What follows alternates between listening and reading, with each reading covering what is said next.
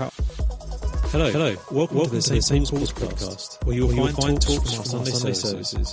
For more information, feel free to check out our website, stpauls.co.uk. Thank you.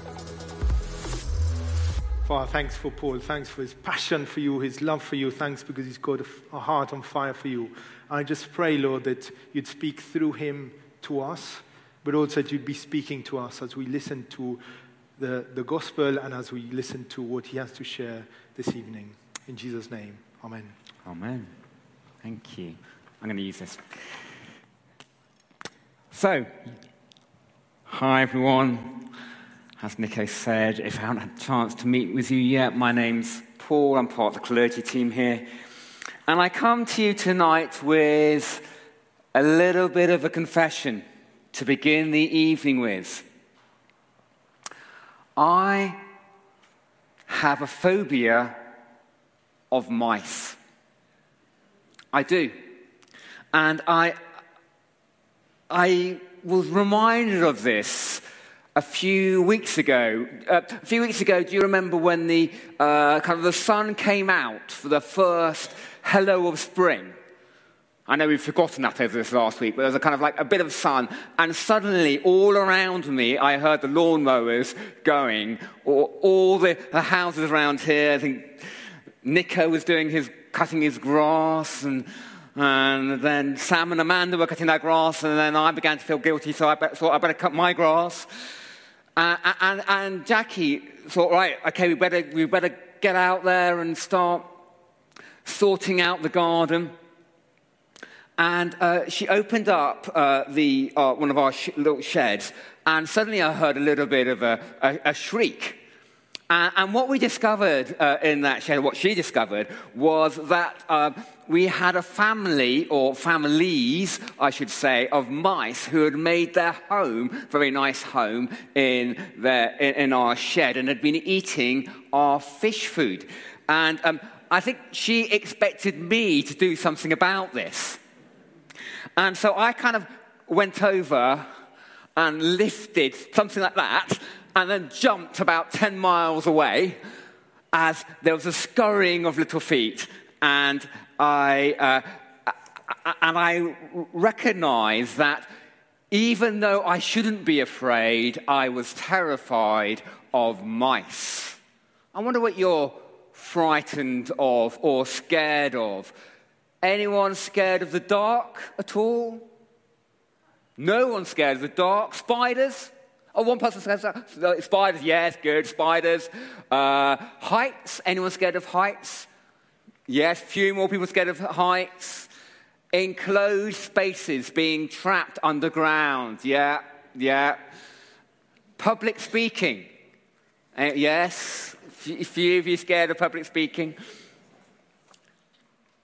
Many of us have those phobias, some of them rational and some of them very irrational.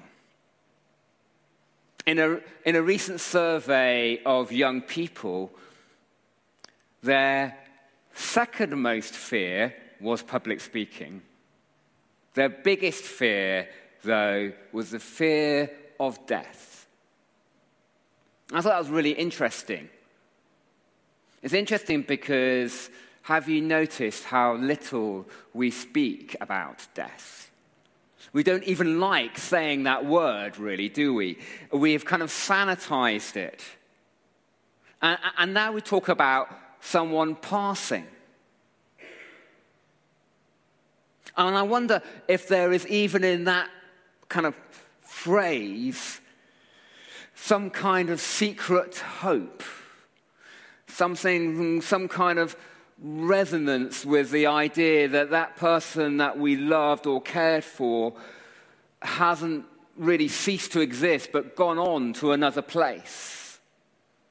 There's a kind of an echo of belief, some secret hope. The disciples, the followers of Jesus, had invested their whole lives in following a person who they thought was going to rescue them. who thought that he was going to turn the world upside down. And their biggest fear was that all that they had invested in, all that they'd thought about, all that they'd put their hopes and dreams in would turn out not to be true. Would turn out to be actually just another false dawn, a false hope. It's so easy, isn't it, in the Easter season, that as soon as our stomachs have become overfull with chocolate, that we brush past the familiarity of the Easter story, of the cross, of the resurrection. It's almost as if we've become so familiar with it that we don't stop and recognize what this truth means. I wonder if you have ever had that sensation in your heart when you know something is deeply true and turns all that you know upside down. Perhaps it was when you first loved someone,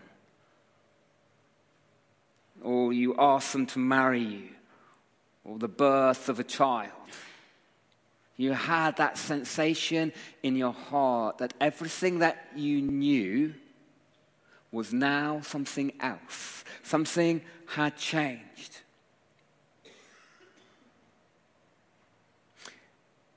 In the passage we're going to look at tonight, that was what happened to the first followers of Jesus when they met him as a risen Christ. And it is that reality that we can also know. It is far more important than any kind of decision that we make with our mind. A decision that we make with our mind is really important. It will get us so far. But it will never fully turn our lives around. I guess the question we have to ask ourselves is, what will make us do that? What is it that we are looking for? If you have a Bible in front of you, turn to Luke chapter 22. Do grab one. I'm going to be skimming through a few passages tonight before we come into land. And or if you've got a phone, the phone is cool. That's all right. Look at Luke chapter 22. Let's journey, shall we, with some of these followers of Jesus and understand why they turned their lives around. What was it that made them turn from going in one direction to the other? Luke chapter 22. We join the narrative after Jesus was in the garden. He knew that he was going to be arrested, and he was with his friends, those friends that had put all their lives, had invested everything that they knew into him. And but they couldn't stay awake. Do you know that feeling when your eyes are getting really heavy and there's nothing that you can do to stay awake, and you start biting the inside of your mouth? Have you ever done that? Perhaps when you're driving and you wind the window down and you go, oh no, I can't stay awake, I can't pull over, and you put the music on really loud and it gets cold and you find your eyes getting, is it just me? Or perhaps that's happening to you right now. It's okay. And what does Jesus say to them? Get up and pray. It's really interesting. It's so that you will not fall into temptation.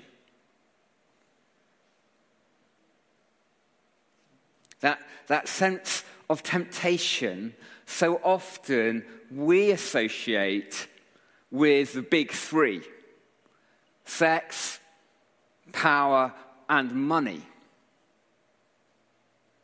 But perhaps what Jesus is beginning to unpick here is that there is another temptation that can affect all of us. That temptation to walk away from Jesus, to turn away from that person that we have invested our lives in. And so, at Jesus' arrest, Peter, as we understand from John's Gospel, cuts off the ear of one of those in the arresting party. He's full of passion, but the wrong kind of passion. Because he saw that this was a moment, the person that he had invested in was the one that would turn the tables on those who were arresting him, who would release him and his fellow Jews from the captivity of being under the occupation of the Romans. He thought that this is the time. Come on, let's go, Jesus, let's go.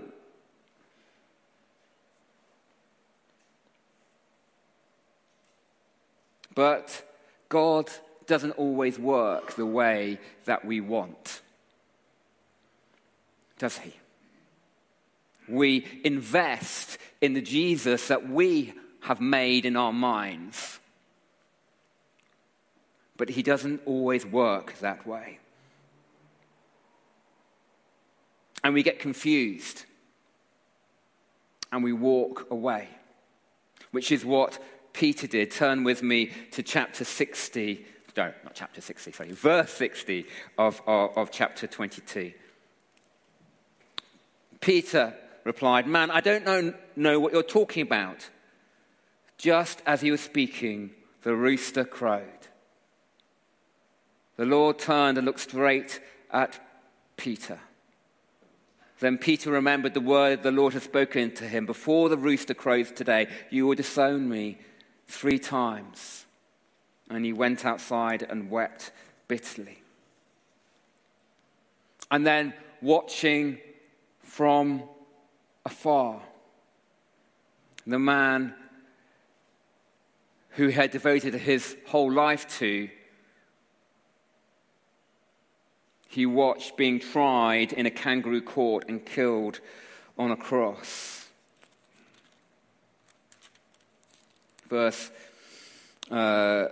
Chapter 23, verse 44. It was about noon, and darkness came over the whole land until 3 p.m. For the sun stopped shining, and the curtain of the temple was torn in two. Jesus called out with a loud voice, "Father, into your hands I commit my spirit." Then, with that, he breathed his last. John records, of course, how a spear was stabbed into his side and blood and water came out. The sign that we recognize of death when the red blood cells separate from the plasma. Jesus had died, and his followers both accepted that and began to consider what that meant for them. That was their paradigm. That became the reality for them. And it is from that context that the women visit the tomb to finish off those burial rituals. And it is in that context that they become the first witnesses to the resurrection. The women who give this retelling, that authentic eyewitness account. Because, you see, of course, if this was some kind of made-up fable, then no storyteller from this age would ever use the testimony of women. Because the testimony of women was not taken had any legal standing in a court of law. And it's so interesting, isn't it, as we look at the personhood of Jesus, how radical he was and how countercultural he was all the way through his life and his ministry and ongoing in how he positioned women in his inner circle. And it continues to challenge us, ask us that question, what prejudices do we have?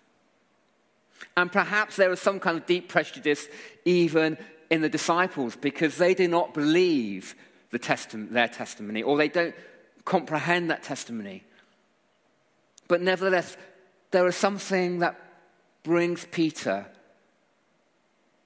to go and see for himself. And I love this line in verse 24 because it invites us into the story.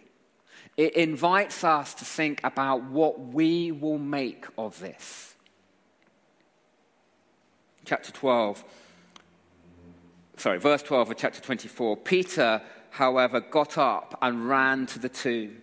Bending over, he saw the strips of linen lying by themselves. And he went away and he wondered to himself what had happened. See, this empty tomb invites us to make that decision for ourselves. What has happened and how will that change us? The followers of Jesus, remember, had made up their mind that Jesus had died. They were facing up to the reality that, in fact, although he had said he was the Messiah and they thought he was rather like the other Messiahs that had gone before him and had ended up being killed, often on a cross. And so they began to drift away, to disperse, to be disheartened. And this is where we take up the story. Chapter 24, verse 13, on the road to Emmaus. Now that same day, two of them were going to a village called Emmaus, about 7 miles from Jerusalem. They were talking with each other about everything that had happened. As they talked and discussed these things with each other, Jesus himself came up and walked along with them. But they were kept from recognizing him. He asked them, "What are you discussing together as you walk along?" They stood still, their faces downcast. One of them, named Cleopas, asked, Are you the only one visiting Jerusalem who doesn't know the things that have happened there in these days?" "What things?" he asked. "About Jesus of Nazareth," they replied. "He was a prophet, powerful in word and deed before God and all the people. The chief priests and all our rulers handed him over to be sentenced to death, and they crucified him. But we had hoped that he was the one who was going to redeem Israel." Listen to this. "And what is more, it is the third day since all this took place. In addition, some of our women amazed us. They went to the tomb early this morning, but didn't find his body. They came and told us that they had seen a vision of angels whom said he was alive. Then some of our companions went to the tomb and found it just as the woman had said, but they did not see Jesus." He said to them, "How foolish you are, and how slow to believe all the prophets have spoken.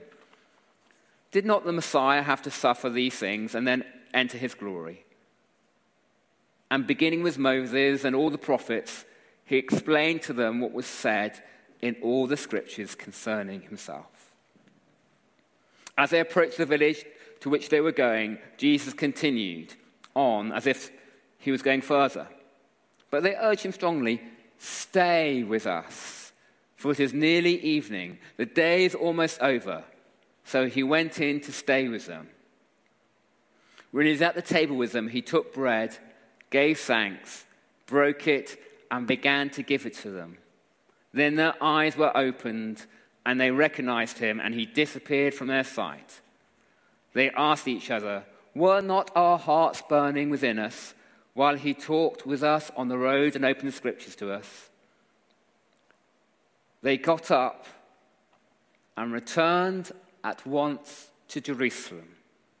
There they found the 11 and those with them assembled together and saying, "It's true, the Lord has arisen and has appeared to Simon." Then the two told them what had happened on the way and how Jesus was recognized by them when he broke the bread. I love this account. It's one of my favorite gospel stories. I don't know if you listen to Lepto 365 each day. I find that so helpful. And on Monday, I think it was Monday, might have been Tuesday, Pete Gregg highlighted two really helpful aspects of this story. Firstly, Jesus didn't just say, "Hi, it's me," but took time to contextualize and legitimize. Is that the word? Thank you for filling in the gaps there. His own resurrection in the story of God. You see, the ultimate miracle wasn't enough. The experience wasn't enough. And this is the reality, isn't it? Because we all long for experience of God.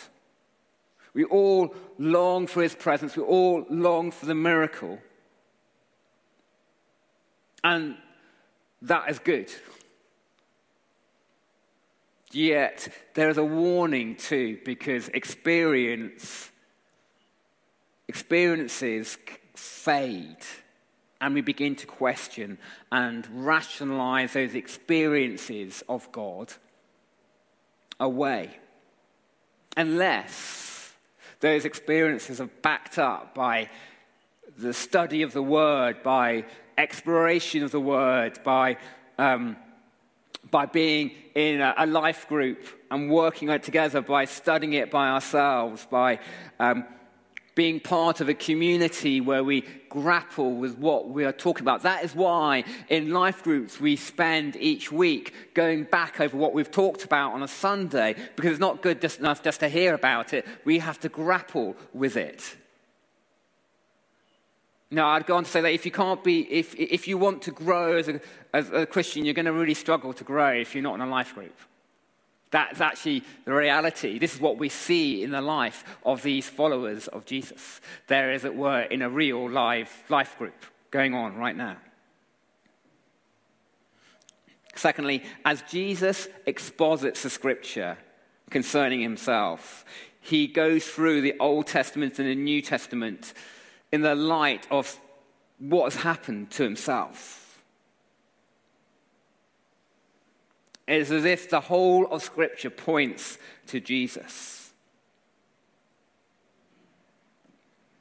It is not enough just to have a miracle. Rather, it is the authority of Scripture that stands true and gives us that path to walk down in the face of any cultural expectations and preferences. So what does it mean for us to live in the light of the resurrection? You see, what were the consequences for Cleopas and his mate? The burning in their hearts. What happened? Is that they turned round their lives and went to Jerusalem. They had been walking away from all that they knew, from what they were doing, and they turned back. See, for them, that actually decision that they made then would ultimately lead to their death. Many of those followers ended up on their own crosses. But they went from being disillusioned and disheartened to being alive, empowered, and envisioned. Their hearts had been changed. Their horizon had been lifted. Death was no longer the end.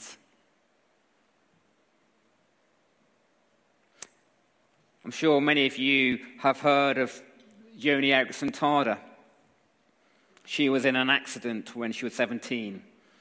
And ever since then, she was a quadriplegic paralyzed from the neck down. And while she was still coming to terms with that accident, she would go to church in her wheelchair. And the problem with being in the wheelchair, she found, was that in her church, at a certain point in the liturgy every Sunday, the priest would call everyone to kneel, and she couldn't kneel. And she says this: "With everyone kneeling, all certainty stood out, and I couldn't stop the tears. But it wasn't because of self-pity.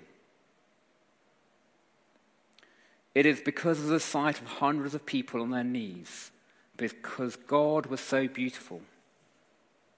A picture of heaven.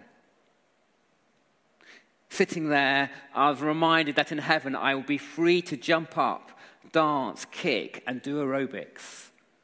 And sometime before the guests are called to the banquet table at the wedding feast of the Lamb, the first thing I plan to do on resurrected legs is to drop on grateful, glorified knees.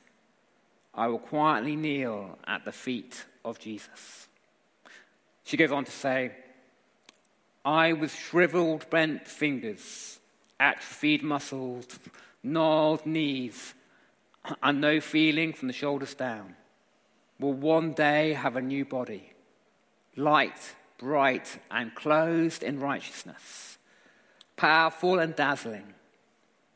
Can you imagine the hope that the resurrection gives someone who is spinal cord injured like me?" Only in the gospel of Christ do people find such enormous hope. Only the resurrection gives us that hope of not just a new heart and mind, but a new body. Do we have that hope? What is our narrative of the kingdom?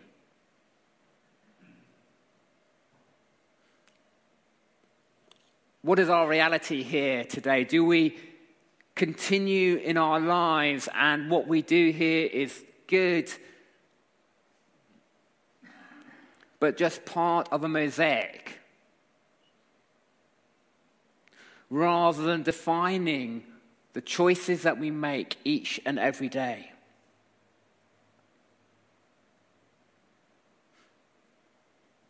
In one of the resurrection appearances, Jesus appeared to his disciples and showed them his scars.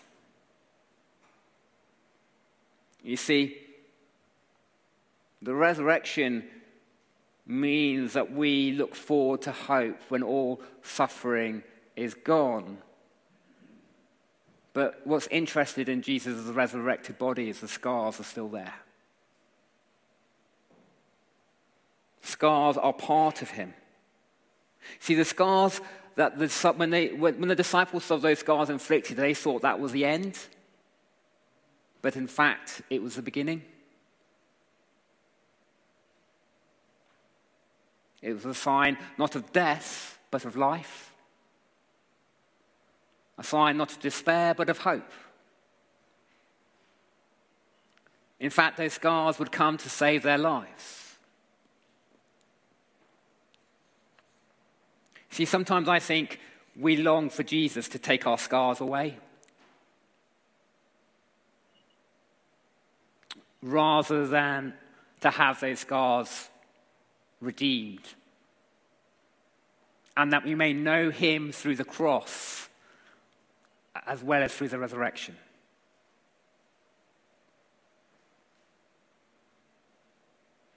Perhaps you're frustrated. Perhaps you're disillusioned that God hasn't answered your prayer in the way that you had hoped. As we live in the light of the resurrection, maybe,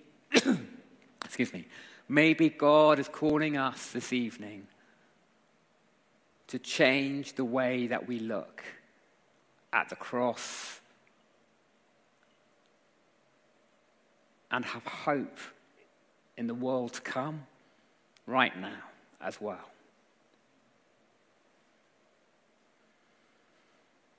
When the temple curtain was torn in two at Jesus' death, that meant that we have access to God right now to enable us to live in that light. That as our hearts are changed and transformed, it gives us the strength to continue. Remember, the scars aren't necessarily taken away, but we meet Jesus through them.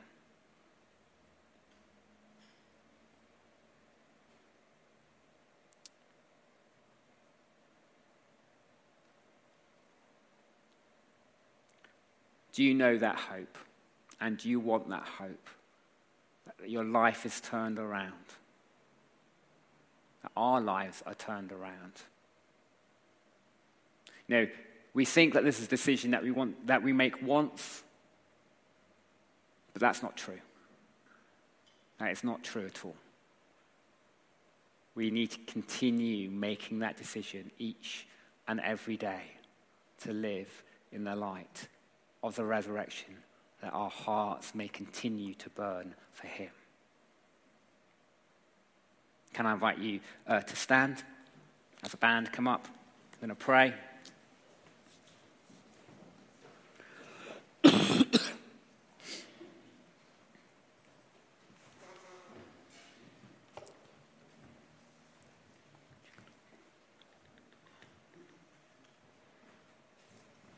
I just this sense really of that for some of us, we may be like those disciples before the cross and the resurrection have become disillusioned in our faith. We had certain hopes, and those hopes haven't been lived out in the way that we wanted them to be. And just that sense that Jesus is wanting to show us a new path through those disappointments and those fears, not to dismiss them, but rather that they may be, as it were, redeemed. And that you may actually know Jesus in the midst of that pain and struggle rather than avoiding that. That might be you.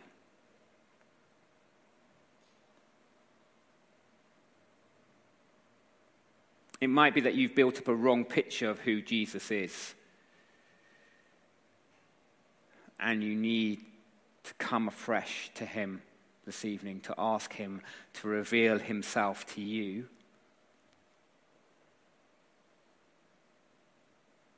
So that you may meet the risen Jesus, the Jesus with the scars.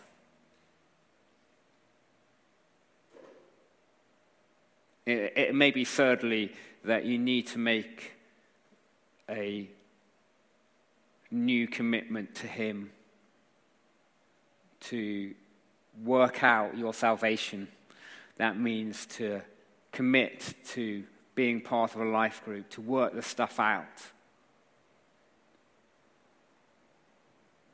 We're going to say a prayer now, and you might just want to hold out your hands in front of you. You know how the Lord has been speaking to you this evening. It might be one of those things that might be, it might be something different. There will be people later that you can come and pray with, great to pray with, or pray with someone that you came with. Let's pray though now. Lord Jesus, we come this evening with our confusion, questions, fears, doubts. And we long for those to be transformed or to be redeemed.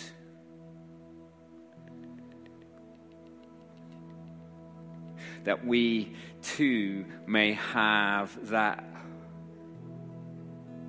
combination of our hearts being warmed by you and that sense of meeting with you in fellowship with one another, Lord. Give us that sense of being committed to one another, that we will learn and grow together, that we will grapple with your word, Lord.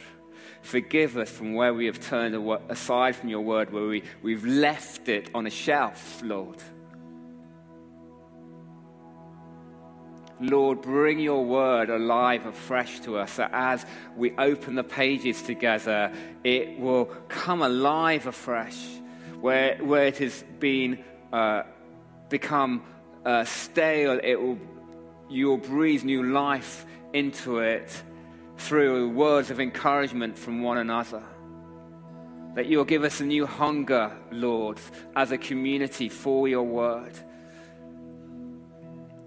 And that we may become, Lord, a community of action, that we will have the courage to walk to our Jerusalem, wherever that may be. That might be a difficult place. That might be a difficult place at work. Might be a difficult place at home. Might be a difficult place with our family, but we will know the risen power, your power within us, that we may have that deep, deep joy that brings confidence and purpose.